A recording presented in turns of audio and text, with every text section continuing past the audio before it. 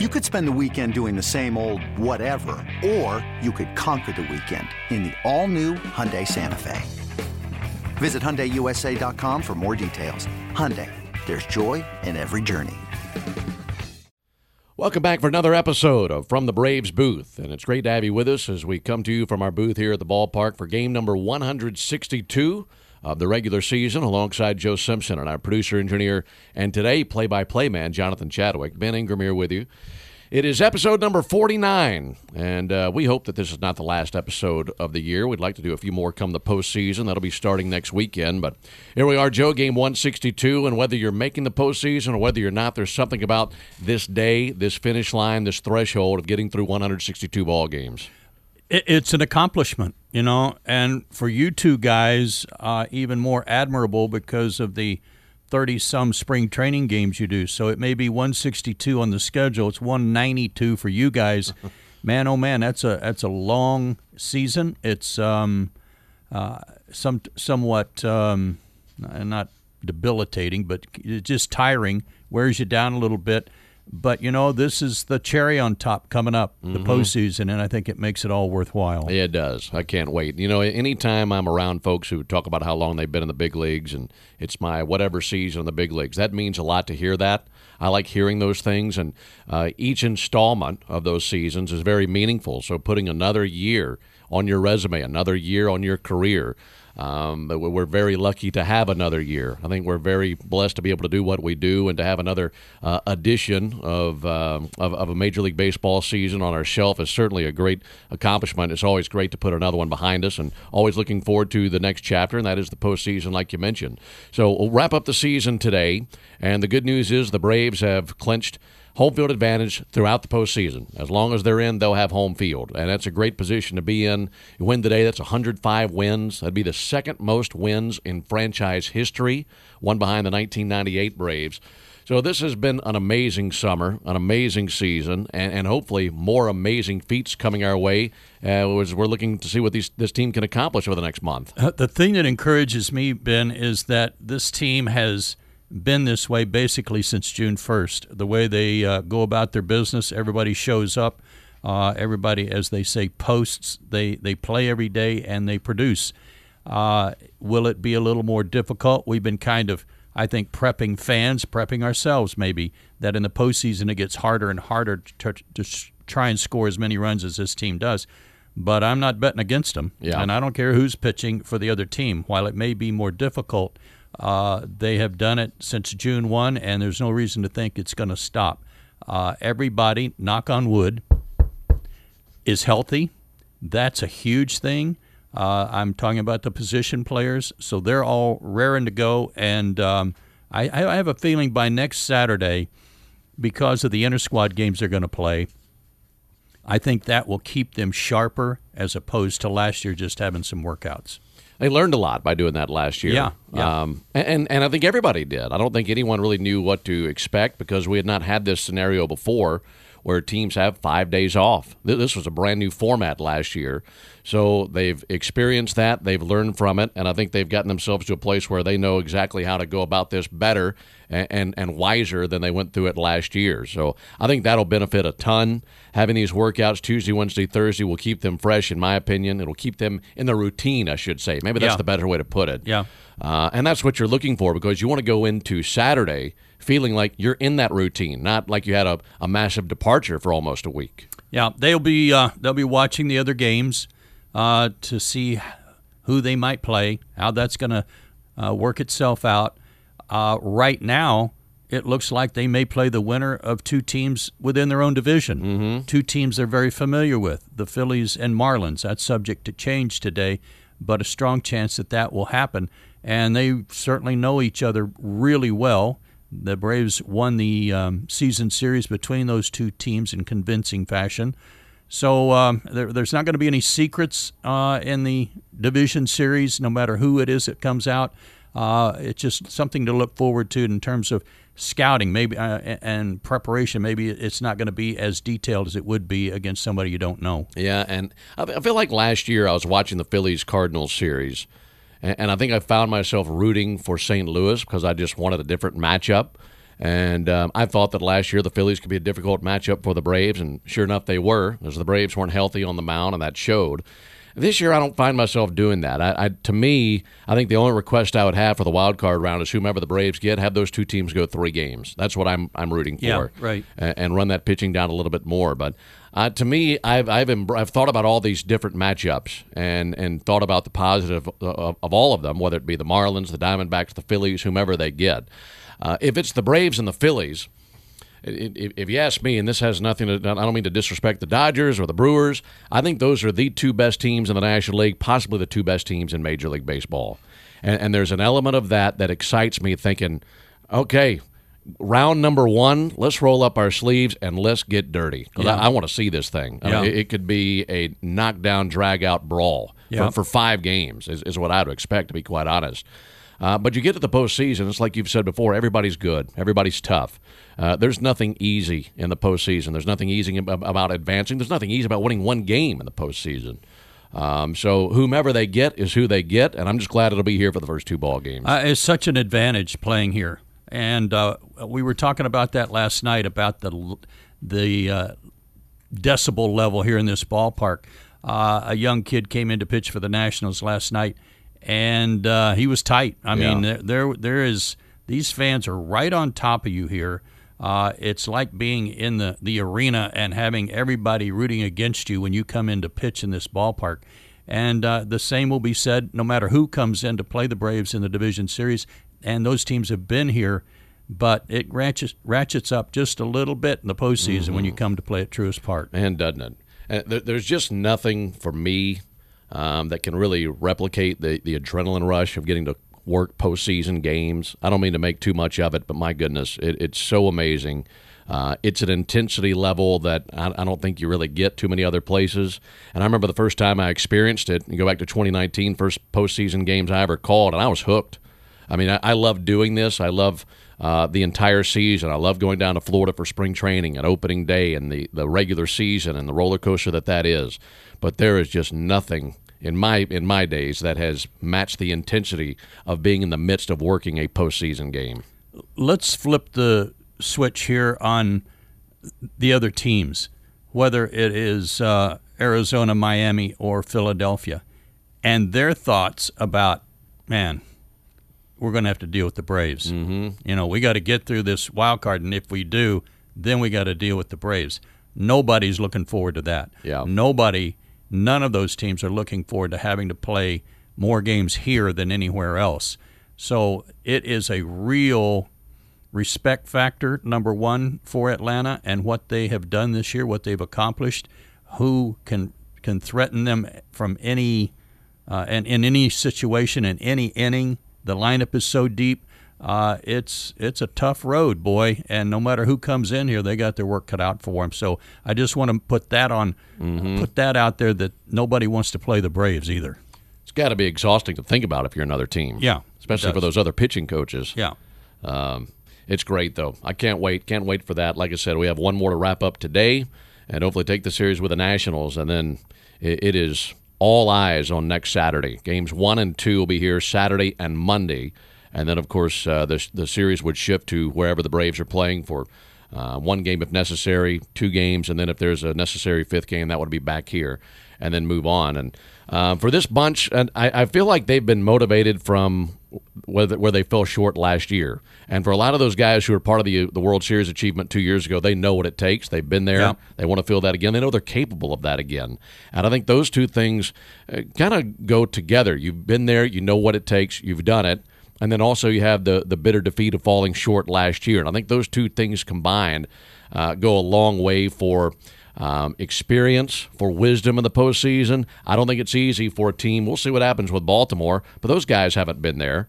That's going to be a brand new experience for them. Very young team. I think it's so valuable to have multiple years of postseason experience as a group, which this team has, and that'll go a long way. Yeah, and the teams over there, that first round, that wild card round, when you've got Houston, Tampa Bay, and Toronto, woo, yeah, boy, somebody's going home. It's a really good ball club over there too, and have good records. I think without digging it up, somebody's got 98 wins. I think it's Tampa Bay, as a wild card team. Wow. They're really good, but they may go home. Yeah. They might go home in 2 days and wonder what hit them. That's how good their opponents are going to be. Let me ask you this. Let's say, hypothetically, that Max Fried's finger's fine, 100% ready to go. Who pitches game one? Who's the opponent? I'm going to go, let's say, Phillies. It's hard for me to ignore what Strider's done versus Philadelphia. And I'm such a traditionalist in a lot of ways. And what I mean by that is so many times I say, your ace goes. Doesn't matter who you face. True. And that's a long-standing tradition and mentality in our game that no matter who's done what, your ace is your ace and he goes game one. And I think versus any other team, Diamondbacks, Marlins, whomever, it's Max, so long as the blister's okay. But we know that Strider's stuff plays well against that lineup. That lineup has had so many struggles with him, and I think, and let's put ourselves in the Phillies' shoes. Let's imagine that you're facing a pitcher who's 8-0 against you in his career, that those high fastballs that he throws, our guys can't get to it, they can't see it, they don't have success. To me, and whether you want to block this out or not, mentally that affects you going into game one. It's like, can we figure this guy out for once? I think there's an advantage to that, and I think having him out there for game one and also knowing that you could get him for 2 games and Max for 2 games, that helps make the decision as well. In other words, it's not like whomever you choose can go game 1 and then game 5, and the second guy can only pitch in one ball game. With the off days that you have, they can both go in 2 games. So the question I ask myself is, who would you rather have in a deciding situation? It's one thing to ponder on who wants to go in game 1, but who you're going to go with in game 5. And the way I see it is, go with Spencer in game 1. You'd have him in game 4. And if it goes to a 5th game, you got Max Fried here. That was my next question. Who would you rather have pitch game 5? Mm-hmm. And maybe that becomes Max. And the thing is, if you are able to win it in 4, let's say Spencer gets 2 wins and Max gets 1, Max goes game 1 of the NLCS. There you go. And I know that's kind of a departure from the traditionalist way of looking at it, but I think that's how I'm viewing it right now. And they may say, look, Max is our guy, and he gets it, and which I would completely understand. Nobody's going to argue. Yeah. So I think debate it. You should get 2 starts from both of those guys, and if you can get 3 wins out of those 4 starts, there's your series win. And you're done. Yeah. Yeah.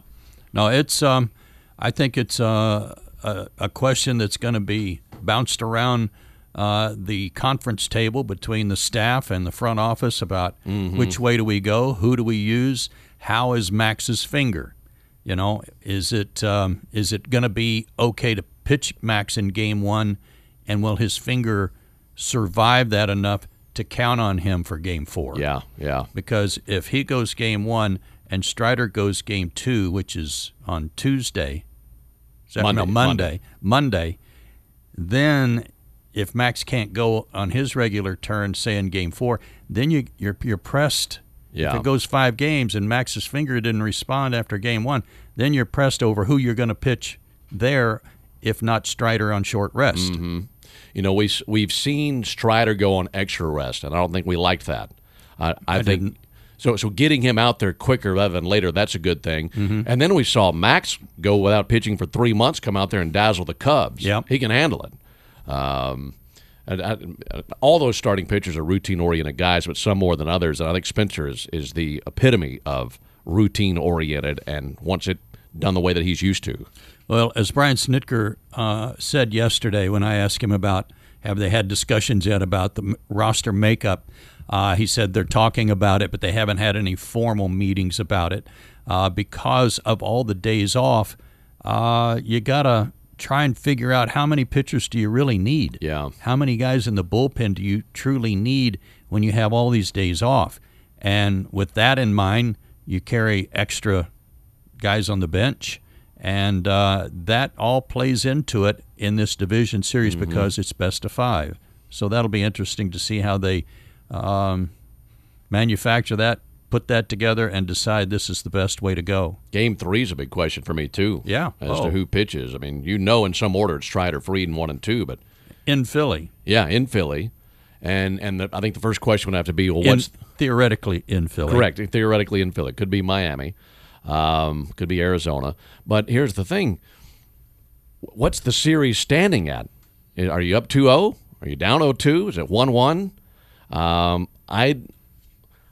Bryce Elder has had some outings this season where he's looked very sharp, and he had one really good outing versus the Phillies. Also had one that wasn't all that good. His stuff, and this sounds kind of crazy for me to throw this name out there, but I think you're going to agree with me because of what we saw his last outing, A.J. Smith-Shawver. I know you might say, okay, are you really going to start a 20-year-old who has half a dozen Major League appearances in his life on the road at Citizens Bank Park in Game 3? Well, from that standpoint, it sounds insane. It really does. But his stuff is similar to Spencer Strider's stuff, and we know that that plan of attack, that stuff, plays against that lineup. So it's a tough decision. It really is. There are so many chips in this pot, and how you rearrange everything or arrange everything to fit your best chance to win, giving your best chance to advance. All of that factors in, man. Yeah. These are key decisions. When I asked Brian yesterday, a guy like A.J. Smith-Shawver, Jackson Stevens, these guys that have pitched well very late in the season, do they still have a chance to be on the roster? And he said, absolutely they do. Yeah. And he used Spencer Strider as a reference 2 years ago and how he made the club in the postseason after just a start or so in the big leagues. They're not shy about running those guys out there when they've got good stuff, and Smith-Shawver certainly has great stuff. Yeah, the other night he's hitting 100, and I don't view the postseason as, well, here are my guys, and that's who I'm going with. Tell me who the team is that I'm facing, and who of my guys gives that team the worst matchup. Yeah. That's how I view this. It might be, if you advance, and you're talking about a Game 3 versus the Dodgers or the Brewers, that might be Bryce Elder who matches up better. So it's no disrespect to the guys who are there. It's just who gives me my best opportunity, whose stuff matches up best for me against that lineup that I'm facing. Because I don't like the idea of just blindly going into it and saying, this is my 1, 2, 3, regardless of the opponent. No, I 100%. You got to do some matchup homework on that sort of stuff. And you can look at records of each individual hitter against various guys. Yeah. What is he this year? I don't care about lifetime stuff. I want to know what this hitter did against my pitchers this year and what kind of luck they've had. Elder had a win at Dodger Stadium. Yeah. So to me, it's all about matchups and who gives you the best opportunity against that lineup that you're facing in that series. So there's a reason why at the end of 2021, as happy as we were, you're so exhausted because you've thought about all. That's the great thing about winning it all, because you've overcome all these mentally exhausting scenarios of the postseason after you had the physically exhausting 6-month season, and you're still the ultimo hombre. You're the last man standing. Let's make some comparisons between 21 and now. No Ronald Acuna Jr. in 21. He was hurt. Yep. The additions that Alex was able to provide this team in Soler, Duvall, Rosario, Peterson, it just, those guys, I'll say more or less compensated for the loss of Ronald. Mm-hmm. They did yeoman work. They were awesome. Go to the bullpen. Matzik, Jackson, those two guys were huge in every level of the postseason that year. How does this team stack up against that one when you start looking at those types of variables? Yeah, that's a good point. And we had the conversation last night about those guys in the bullpen. Yeah. And namely Joe Jimenez, Pierce Johnson, A.J. Minter. Yeah, are Pierce and Jimenez, are they Matzik and Jackson this year? Right. That's what you could make the argument that they will have to be. Yeah, that remains to be seen. But that's the kind of contribution you need at every level of the postseason beginning next Saturday. That's what you need from guys like the Braves got in 21. Yeah. Thinking about the postseason, a couple of things that I'm really excited about. It's like after the Braves clinched the division, and Snit told Ronald on the on-field celebration, like, you're going to get to play in that postseason this year. And obviously he did last year, but 2021 he was there but didn't get to play. I think of the season that he has had, and he's been so motivated all year, and the numbers show that. I think he's going to be even further motivated to be something special in the postseason. So I can't wait for that. I think that Austin Riley could be poised for a big postseason. Austin has been, maybe I shouldn't say hard on himself, but he's made some comments in passing where he's talked about the postseason, and he's acknowledged that he hasn't had some of his best games in the postseason.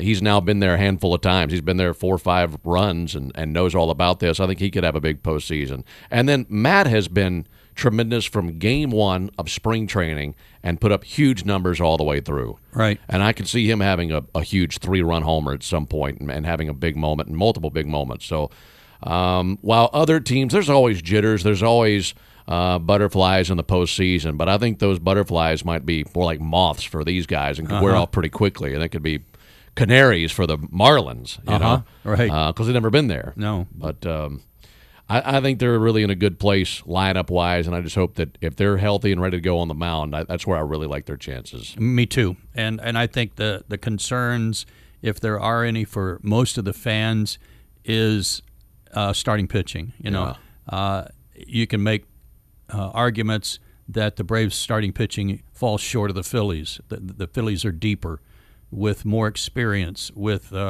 Wheeler, Nola, Suarez, Taijuan Walker, if you want to throw in a fourth guy, that they have better depth and more experience. I think you could make that argument, certainly. It's just a matter to me of how Max is feeling, how his finger's feeling, and who the third starter is going to be. Yeah. Who's going to pitch Game 3? Those are the 2 question marks that I have, and I have every confidence that the training staff and Max are going to have his finger ready to go. Yeah, definitely. Anything else you want to touch on before we dive into the questions? No, I was just I want the fans to know, because I know this will be posted. Will it be posted before the game, J. Chad? This podcast should be? Okay. I just want the fans to know and have a good idea when you're doing play-by-play today, and right now we're talking bottom of the 5th. That sounds about right to me. Yeah, because last year he did the top of the 5th, so we had Marlins batters. We want him to have our batters. Yeah. You were we were on the road, yeah. We're on the road. So did you have our batters? You did? Okay. All right. Lasted how long, Jonathan? 30 seconds? It was just so fast I didn't remember. Well, all right, so he'll have our batters in the bottom of the 5th. And yeah, all right. We need 2 home runs before the 5th inning. Ooh, yeah. And then number 308 in the bottom of the 5th inning. Yeah, I'm all in on that. I want to hear that home run call, baby. Yeah, me too. All right, get your chair down here. Get your mic. This episode is brought to you by Progressive Insurance. Whether you love true crime or comedy, celebrity interviews or news, you call the shots on what's in your podcast queue. And guess what? Now you can call them on your auto insurance too with the Name Your Price tool from Progressive. It works just the way it sounds. You tell Progressive how much you want to pay for car insurance, and they'll show you coverage options that fit your budget. Get your quote today at Progressive.com to join the over 28 million drivers who trust Progressive. Progressive Casualty Insurance Company and Affiliates. Price and coverage match limited by state law. Jonathan, come on. Join us. Here's our email address, bravesbooth@gmail.com, and feel free to fire away with your questions, and hopefully we can read yours on our next episode, which would ideally be after the Braves advance from the NLDS. That would be perfect. That's what we're hoping for. Some really good questions today, and there are 2 questions on the first page. I got 5 pages of questions here, and you guys are awesome, as always. You send so many good questions, and you listen, and you send outstanding questions. You put thoughtfulness behind it, and we appreciate that. There are 2 questions, one from Dave, one from Sean, which are pretty much identical, and I think it's a great place to start talking about all the achievements and accomplishments both as the team and individually. For the 3 of us, what has been the most impressive? What stands out to the 3 of us the most? And those are pretty much the same 2 questions from Dave and from Sean. For me, Ronald, the 40-70. Yeah. I'm not going to say it trumps everything else that's been accomplished, but because there have been so many great things. But the 40-70 thing is just something that has, I think, set baseball on its ear. And I don't care what the naysayers say about, well, the bases are bigger, you can't throw over as much. Okay, he still put it up. Yeah. He still did it. Yeah. And I don't think the bases or the pitch clock had anything to do with him hitting 40 homers. Nobody else did it. No. It was so easy. Yeah, that's what I was going to say. Okay, the bases are bigger. Why didn't anyone else do it? Yeah. Or come even close to that. I think you're right there, Joe, because not only is that historic for the game, that's big for the game in the present day. That's exciting for Major League Baseball to have that kind of flair, to have that kind of attention, that kind of athleticism.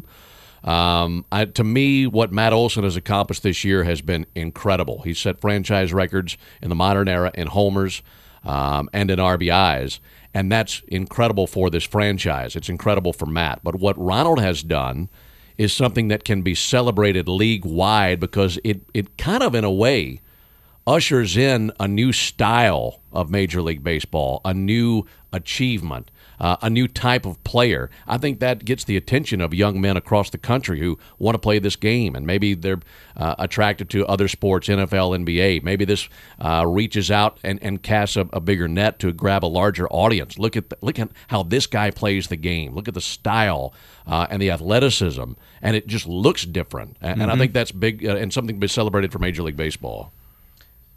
It's got to be Ronald, only because what he did has never been done before, and it may not ever be done again. I hate that what Matt's done this season, in a way for some people, not for us certainly, but in a way he's kind of been overshadowed because of what Ronald's been able to do and accomplish. But, it's Ronald just because we saw something that no one's ever seen before. What you said a minute ago, Ben, gets my juices going, gets the old soapbox out, and that's about the excitement that he's created doing what he's doing this year, and especially what it has to do with stolen bases, because this was a style, maybe not, I mean, there were some 40-40 guys. Yeah. In the old days, there were a lot of people that ran and stole bases. Just look it up. And that baseball had to legislate rules to encourage more base stealing, to make the game more exciting. That, to me, really irks me because this all stems from the analytical propeller heads who said it was too much risk to try and steal and run. Just sit back, wait for somebody to hit a homer. Yeah. So they had to legislate some rules to try to encourage base stealing again, and that was kind of sad, and I'm thrilled that Ronald took advantage of it. Because that's been there all along. They just gravitated away from it. Yeah. Well, people who never played Yeah, good point. thought it was dumb. I think about when I was a kid, there were just a few guys that you'd watch. Two examples, Ken Griffey Jr., Randy Johnson, where when they were on the field, it just looked different. Yeah. And I thought, wow, look at that guy. And I think you could say the same about Ronald if you're a 12-year-old kid watching the game now and introduced to an element of the game that we haven't seen, unfortunately, in 30, 40 years. He has to have inspired a ton of young people, Yeah. young players this year with what he's done, wanting to be like Ronald. I want to be like Ronald. I like this one. It comes from Claire. Being routine-oriented people because of your schedules, how difficult is it to go from 100 miles an hour to 0 miles an hour once the season is over? I'll say for me, I think it's harder to go from 100 miles an hour to 0 than it is when we start spring training and we go 0 to 100, because we're so used to having our entire lives dictated by a baseball calendar and what we do every single day. And when that's kind of taken away from you whenever the season comes to an end, it's almost like for, I don't know, a handful of days or a week, you don't know what to do. You feel like you're supposed to be somewhere. It's funny you say that because this literally was a conversation at my apartment last night. My girlfriend Ashley's over. We're hanging out after the game. And she said, and she's very observant. And it's something that I wish I could be halfway as good at as she is. And she says, what are you going to do that first week when the season's done? I'm like, I don't know, just enjoy the time. And she says, do you realize that you have no idea what to do with yourself for that first week? I said, really? She's like, you're clueless. And then after about the first week, you settle in, you kind of figure out your routine. But I didn't even know that about myself. And I think for that first week, like J. Chad says, we're so used to being routine-oriented, as Claire mentioned in the email, that when that just stops, and it stops so abruptly, because it's not like, I mean, if you're a team like the Rockies or you know the Yankees, where they knew today's the last day. Cardinals. The Cardinals, yeah, Chip. Yeah, they knew it was coming. Yeah. We don't know when it's coming. It could be in a week. It could be in a month and 2 days. Yeah. But when it ends, it's over. And the next day you kind of wake up and it's like, well, what am I going to do today? I have no idea. I'll say this, Claire, that I think all of us would agree that next day, that next 4 or 5 days, that next week, about 2 o'clock every day, we're looking at our watch. Yeah. Because our body clock is telling us that we need to be somewhere or need to be in the car going to the ballpark or something like that. And it's a shock to your system when you realize, oh, yeah, I'm not going anywhere. And then furthermore, dadgummit, I got to feed myself tonight. There's not going to be food at the ballpark. I got to figure this out on my own. This is from Jim. Thanks for all you have done for Braves country. I sincerely mean that. We're so blessed as fans to have you three. What has been your favorite moment this season, both on and off the field? I think for me, I'd say the same thing every year in terms of off the field. I love the relationships. We've had some amazing people work in this booth this year, and some former players, guys that you have heard before, guys that you had not heard before. And I think the day-to-day going about life, whether we're home or on the road, for the three of us, or whether we're talking about the TV guys and the traveling party, Darren, Kelly, Nick, Pete, it's so much fun to just go through the season and go through life with everybody, and that's what I miss the most in the postseason or in the off season is the relationships, because for a lot of those guys, you won't see them, or at least you won't see them consistently until we get to spring training in March.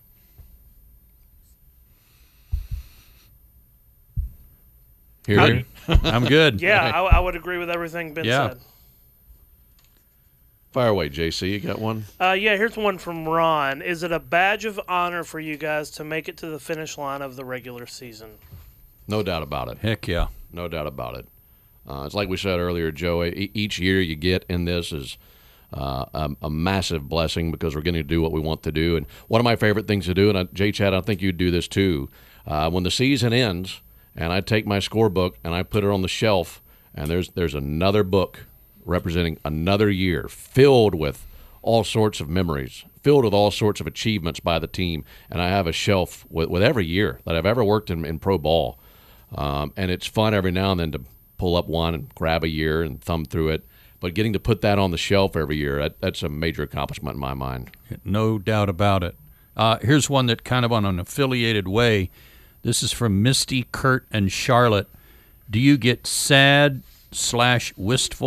at the end of a regular season, especially with this record-breaking season like this one, or do you look forward to it as hopefully going to mean some time off for you after a very busy daily grind? I think we've kind of answered that, Misty, but I just wanted you to know that Jonathan and Ben could tell you that I'm always wistful. In fact, we call him Wistful Joe all the time. I think the thing you probably look forward to the most is just having some downtime and getting to choose what you're going to do every day, and having the opportunity to rest up and to get ready to do it again, because it'll be here before you know it. Yeah. Let me pile on that. I had a neighbor in Marietta who used to get on me all the time in the off season because he'd see me in the driveway getting the paper or the mail or something. Oh, not working again today, huh? Oh, not working again today, huh? You got more time off, huh? And then I finally got irritated one day, and I said, let me ask you a question. Do you work every weekend? No. I said, I do. Yeah. For 6 months. Do you work every holiday? No. I do. Yeah, where were you on Memorial Day? Yeah. Or the 4th? Yeah. Yeah. Or Easter. We're working every one of those. We Yeah. get a day off here and there.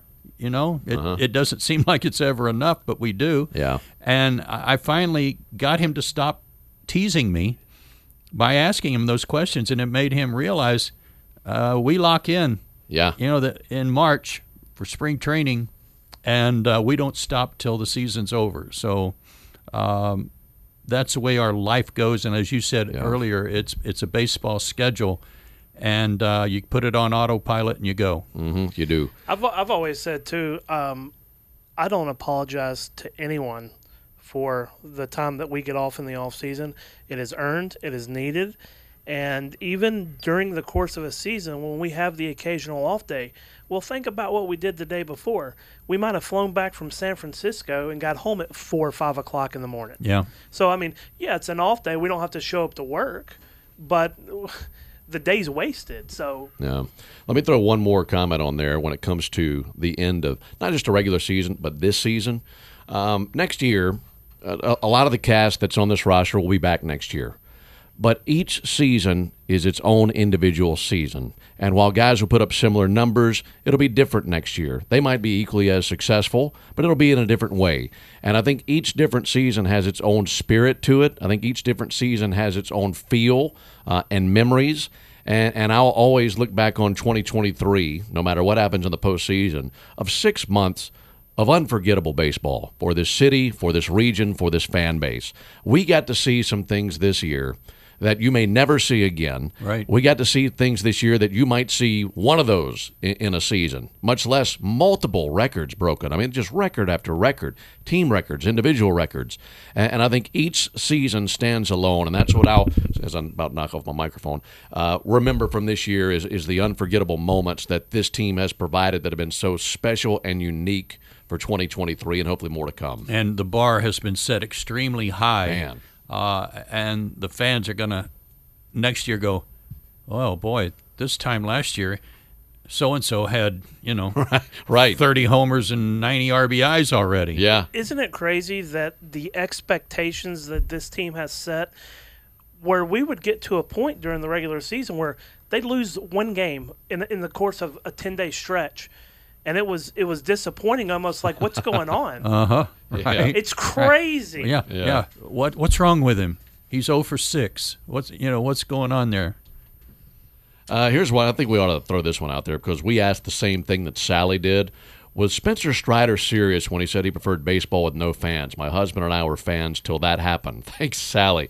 Sally, he has a very, let's put it this way, unique sense of humor. Very dry, very sarcastic. Very Larry David-ish, and that was what he was doing there. Very much tongue-in-cheek. Yeah, that was all a joke. And if you listen to Spencer's comments last night after the ball game, the first thing he said when he was asked about the record was getting to do it at home. He said how this was great. It would be awesome no matter where the strikeout record took place or any of these records for that matter. But he's so glad he got to do it at home to share that with the fans. That bit in Miami was just a joke and his brand of humor that some people get and some people don't, but he did not mean that at all. No. And he's a guy you should be a big fan of. And that's why he went on and on about it. Yeah.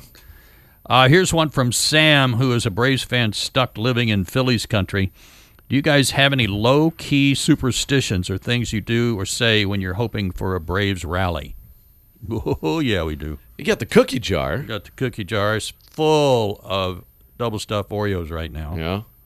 I don't know that I have any superstitions. I just feel kind of like we have to have our routines down. You know what you have to do throughout the day to be ready for a game that night. And once they say first pitch and play ball, whatever happens, I suppose. I have to, if the Braves have won 4 or 5 in a row, when I'm walking to the ballpark, I got to make sure I keep walking the same way and on the same side of the street and all those things until the winning streak goes away.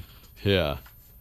I don't think that I really have any superstitions, but outside of hiding under your desk? Yes. Breathing into a brown paper bag? I think that I do the same exact thing virtually every day. I mean, when I walk into this booth, you guys aren't here yet, but when I go through the routine that I go through before you get here that you guys don't see, I do the same exact thing in the same exact order every single day. Mr. Predictable. This is a question for Joe. This is from Owen.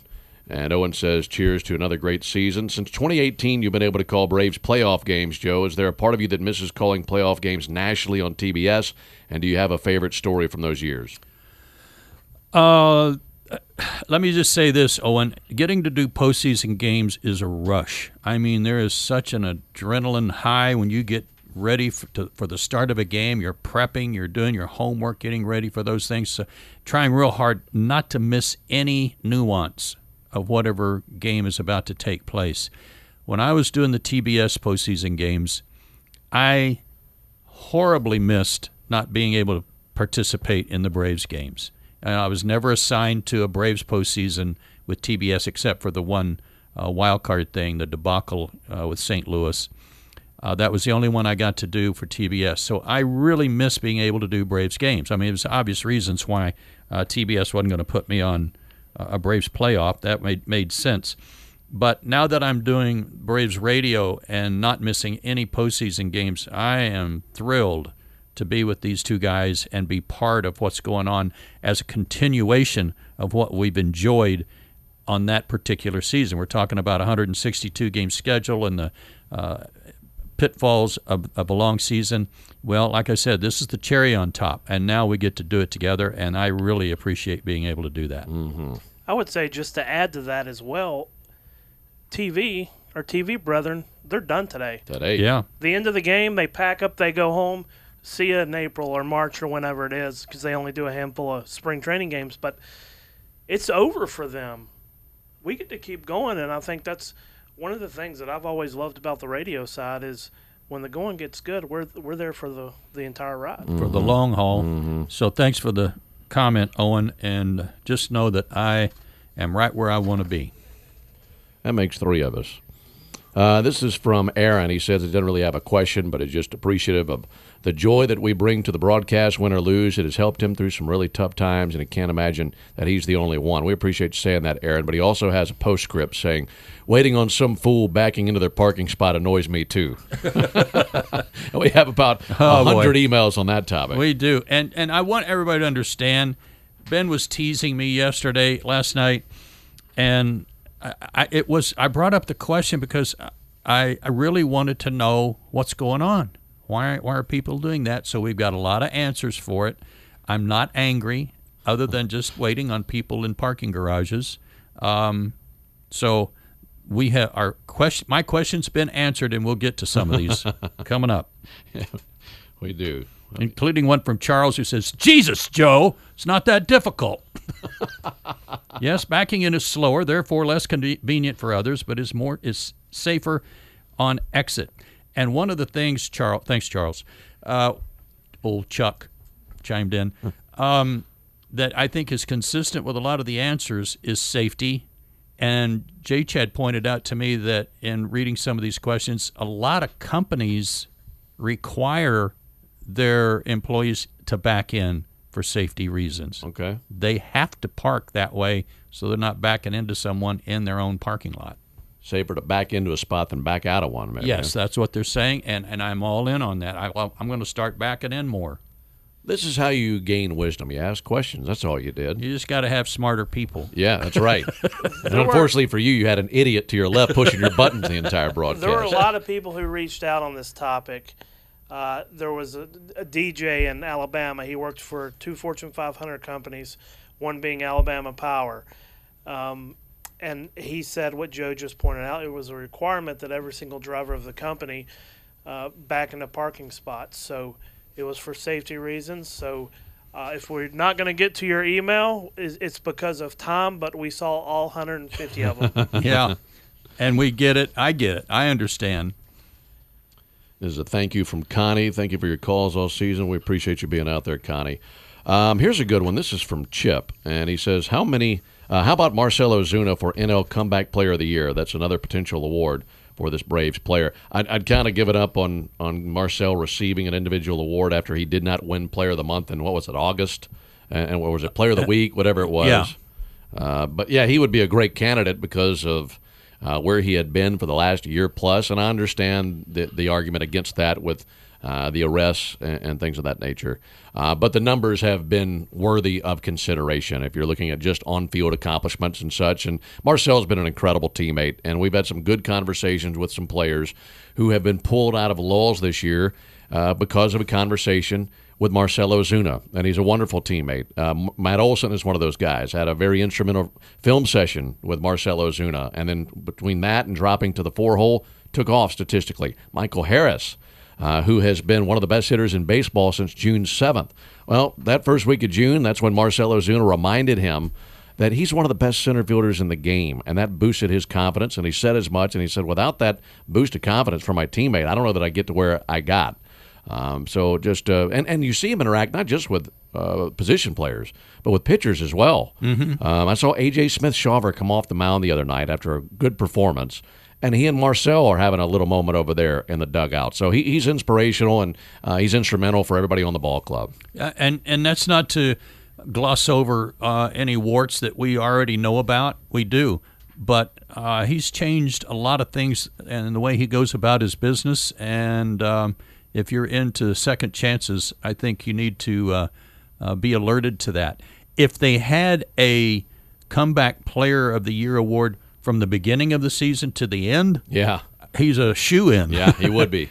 So we all appreciate what he does on the field and off the field as well. He's been one of the most fascinating people to watch for me. When I think back to the 2023 season, Marcell will be right at the top of the list. What he overcame, how bad his start was. He set a career high in homers last night with 38. His at-bats in general have been so much fun to walk. He's taken his walks. He's spitting on the breaking ball a lot of the time, and it's just, again, what was it, like 2 RBI the first month of the season? It was bad. And now he's was. almost at 100, like I said, with a career high 38 home runs. It's been amazing to watch Marcell. Yeah, there was one stretch where you and I were talking about it, Joe, where he had more homers in that stretch than he had hits in the first month of the season or something like that. Right. This is one from Gavin. Gavin, we appreciate all you sent in, but he said that his his girlfriend Ashley is who turned him on to this podcast, and he just said if you would throw a quick shout out to Ashley, I might get a round of golf out of it. Ashley, give that man a round of golf or two, and we appreciate you both tuning in and listening, and thank you both so much for tuning in every night. So I will say, go knock them straight, Gavin. I will say this too, as I read through some of these letters and try to see if there's some that we can just address as one, because there's some that are very similar, and one of them that's consistent. That this is not. I'm not doing this for our ego. It is a great compliment when you folks across the board appreciate listening to us. It tells us we're doing some things the right way, and that we're going about our business the right way, and that we're having some fun, and we're entertaining you, and you enjoy. You keep coming back to listen. You mute the TV and want to listen to us. And for all of those that have written those types of emails to us all year long and for the last 3 or 4 years, we sincerely appreciate it, because that feedback is second to none for us in terms of letting us know how we're doing. Yeah, we really appreciate that, and it's a joy to bring listeners the game, but it's equally a joy to connect with listeners about the game, and I think that is maybe the most fun of this entire job, night in, night out, is getting to make that connection. And even meeting a few of the listeners and fans from time to time. I think back to Cleveland when you and I got a chance to catch Asphalt up Cowboy. with Asphalt Cowboy. That's right. Yeah, right. It was honestly, it was kind of one of the highlights of the year was getting to meet this guy who takes the time every single night, literally, to tweet us as he drives his truck across the country and he listens to the game, and to be able to connect with him was awesome. Yeah, it was. That's always great. Here's one from, let's see, is there a name up? Yeah, Gregory from San Diego. He says, what are your thoughts on the idea of removing NL, AL awards and instead just having one award for the entire league, like the NBA and the NFL, like one MVP, one Cy Young, one Rookie of the Year? Love listening to you guys, and thanks for all the work you do. Gregory, that actually used to be the case. There was one Cy Young award. I'm not sure there was one MVP, but there was one Cy Young, and they changed it, thought it was, I guess, more fair to have one in each league. I kind of like the way it is. Yeah, personally. I do too. I like one for each league. I do as well. Was it, by the way, should we stand and salute? Is there... This is just a practice round. That's something else you probably didn't know when you come to the ballpark for the national anthem, is that someone has gotten here early and sung it about 3 or 4 times. Yeah, they're doing rehearsals right now, as it is currently 12:33 for an anthem. They won't sing for another 2.5 hours. Was it Don Newcomb who won the first Cy Young and was MVP as well that season? Yeah, I think he was. And that's when you had just one award. Yeah. And he got both of them. Yeah. But yeah, I like having it in each league: NL MVP, AL MVP, Cy Youngs, Rookies of the Year, and I kind of like how it is right now. I'm right there with you, Joe. Oh, hey guys, as we wind down another season, how do managers of teams with losing records and / or severely disappointing seasons keep their players motivated to show up day after day? And how do those ball clubs keep their fans invested in a game? it's hard to watch games where fans are booing or sarcastically cheering their own players. I would think it would be hard as a player to want to play this time of year, those situations. Keep up the great work. Y'all are by far the best radio ensemble in the business. That's from Amy, who refers to herself as Joe's biggest fan. Ooh, out of thanks. Glencoe, Alabama. Thanks, Amy. That's a very difficult chore for any manager when you're out of the race, especially if you're out of the race early. You know, I think about Mark Kotsay. Mark Kotsay is the manager of the Oakland A's. There's not a better baseball man in the game anywhere, not a better guy. He's terrific. And I can't imagine how this season has eaten away at him. But he's got to show up every day trying to get his players to stay the course, play hard, get after it, and have some pride in what they're doing. And that's not easy to do even for a guy who is as well-liked as Mark Kotsay is. Mm-hmm. It's a tough game. I think it's a little bit more difficult to just say that, for example, the 1st and the 15th should be all the motivation you need. While there's some truth to that, you know, you're a professional at the end of the day, and professionals show up to work and they do their job in good times and bad times. But thankfully here, I guess in Atlanta, we haven't experienced too much of that recently, those tough seasons. There's one motivating factor above and beyond that too, Jonathan, and that is the bench. If you're showing the lack of interest because your team's now 15 games out of first place or something like that, and you're not playing with the same enthusiasm you were at the beginning of the season, man, the bench is a motivating factor. Just sit over here with me till you're ready to play again. And that's a shame to have to say that, but sometimes that's the only thing that motivates guys. Yeah, that's a really good way to put it. And you know, getting to play a major league game, I think that also is something that a player, if he had to sit there and think about it, that would also motivate him. I'm playing a major league game. Whether we are 30 games out and it's the last day of the season or whether it's opening day, I think that's a tremendous honor to be in one of those games and get an opportunity to participate in another game. And you get to this time of the year, and there's got to be a joy in just playing the game. Yeah, maybe you're out of it. Maybe your season's done after today, but you get to play today. That's right. You got a big league uniform to put on, and that is such a special thing. Mm-hmm. What you got, Jonathan? You got one? Let's see here. Let me comb through, get past all these parking emails.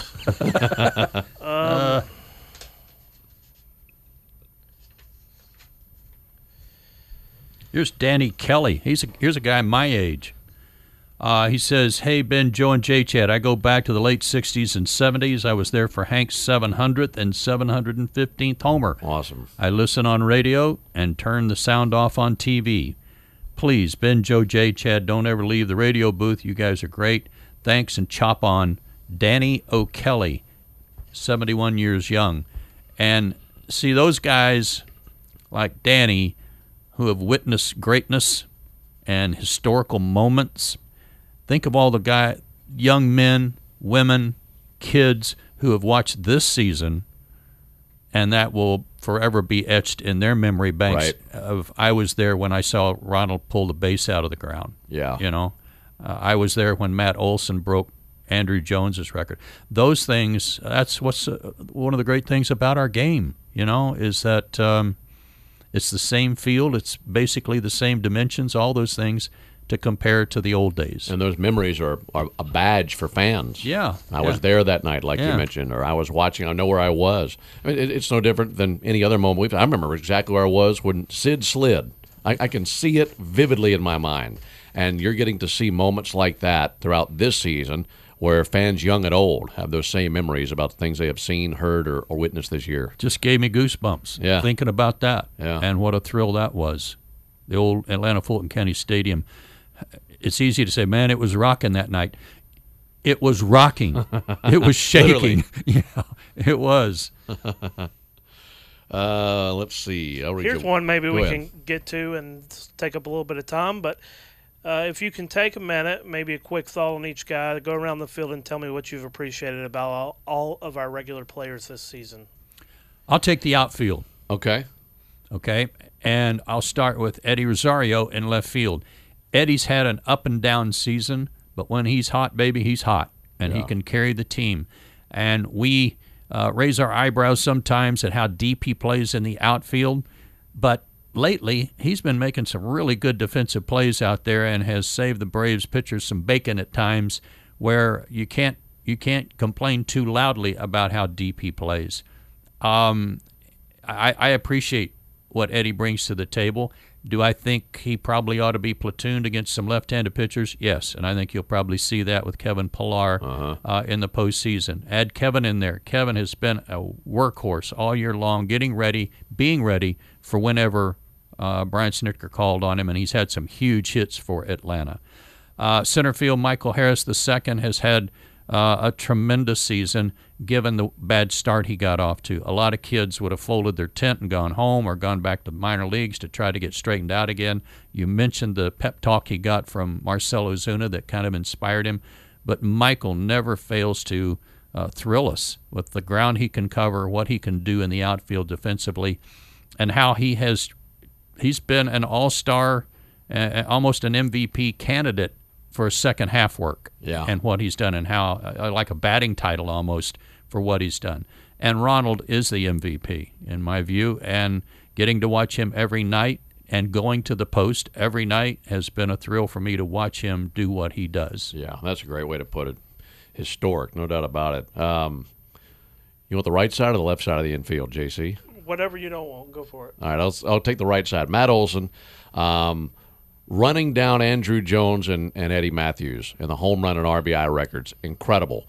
I look at a guy who has boosted his batting average 40 points this year, power numbers like he has never seen before, and like he has said, he is a run producer, and moving him to cleanup has been huge for this team. I feel like that has been – it has fit the mindset that he has of wanting to drive in runs, and he has done so. He's put up incredible numbers with RBIs. Those are numbers that could last for a long time. Andrew's home run mark lasted, 18 years? And Eddie Matthews' RBI mark had lasted 70 years. There you go. 70 years. And that fell the other night. So that's what I'll think about for him. For Ozzie, thank God he's been healthy, because it is such a joy to watch him. I love that he's been batting second most of the season. His ability to lift up other players around him has been tremendous. I think we've seen that as he has been infectious on other people around him. It's great to have him there. And I'll think about the numbers he's put up, the homers and the RBIs for him. Hard to overshadow 30 and 100, but that's where he's been this year. And then the guys behind the plate, with Sean and Travis, rock solid, doing a great job handling this rotation. I think for Sean coming in his first year of doing this, really impressive work. And then obviously Travis is so great at handling a pitching staff, and that's what sticks out to me about those three guys. I'd say Orlando Arcia, all-star. Stepped in for Dansby Swanson, who was a really solid player. Orlando's been really solid. You just need him to be able to make all the plays in the field, which he's more than capable of doing. He's got a laser rocket arm. And what he was able to do for you at the plate this season has been tremendous with the amount of home runs that he's hit and the big clutch hits that he's got. But again, first year is filling in for Dansby Swanson or taking over for Dansby, and all he did was make an all-star team. Austin Riley at third base, just consistency. Austin, obviously, people think about him slugging all the home runs, but in the field, he's been so good defensively and the plays that he can make. And, again, he was an all-star this season as well. Our whole infield was. Yeah. Can you name a third baseman better than Austin Riley right now? Right now? No. There's nobody in either league that compares to Austin all around in what he does. You mentioned Ozzie. One of the things that stands out for me about Ozzie is, and it's what we hear from other broadcasters, scouts, and everything else, is how their eyes are drawn to Ozzie and the joy that he plays with, the smile on his face, and it's a shame that everybody doesn't enjoy the game like he does. Yeah, great point. And these pitchers have been awesome, too. A historic night last night for Spencer Strider. Max Fried has been just the ace that you want, and just hoping for health for him. Bryce Elder, an all-star this year, stepping up and doing things. He was the opening day starter at AAA and became an all-star. That's pretty amazing. The young guys that we've seen come through with A.J. Smith-Shawver and others, Darius Vines, Alan Winans, that's been fun to see. And another year for Charlie Morton, who's knocking on the door of 40 and still ripping curveballs like nobody else in the league. Pretty awesome stuff. Yeah, we didn't talk about Charlie much because he's not eligible for the first round of the playoffs. But if the Braves can advance out of the division series, Charlie would then be eligible to come back and be on the NLCS roster. Right. And that would fortify the starting rotation in a huge way. It would. I know you have SNIT coming up in about 11 minutes. Yeah. Anything else you guys want to touch on before we wrap it up? Just a thank you to all the fans for all their for tuning in and their loyalty and the wonderful letters and emails you sent in. All wonderful and much appreciated. I'd just like to say that I would really love the opportunity to do about 3 more of these Yeah, definitely. Yeah. this And season. bottom of the 5th. Bottom of the forget, 5th. Bottom of the 5th.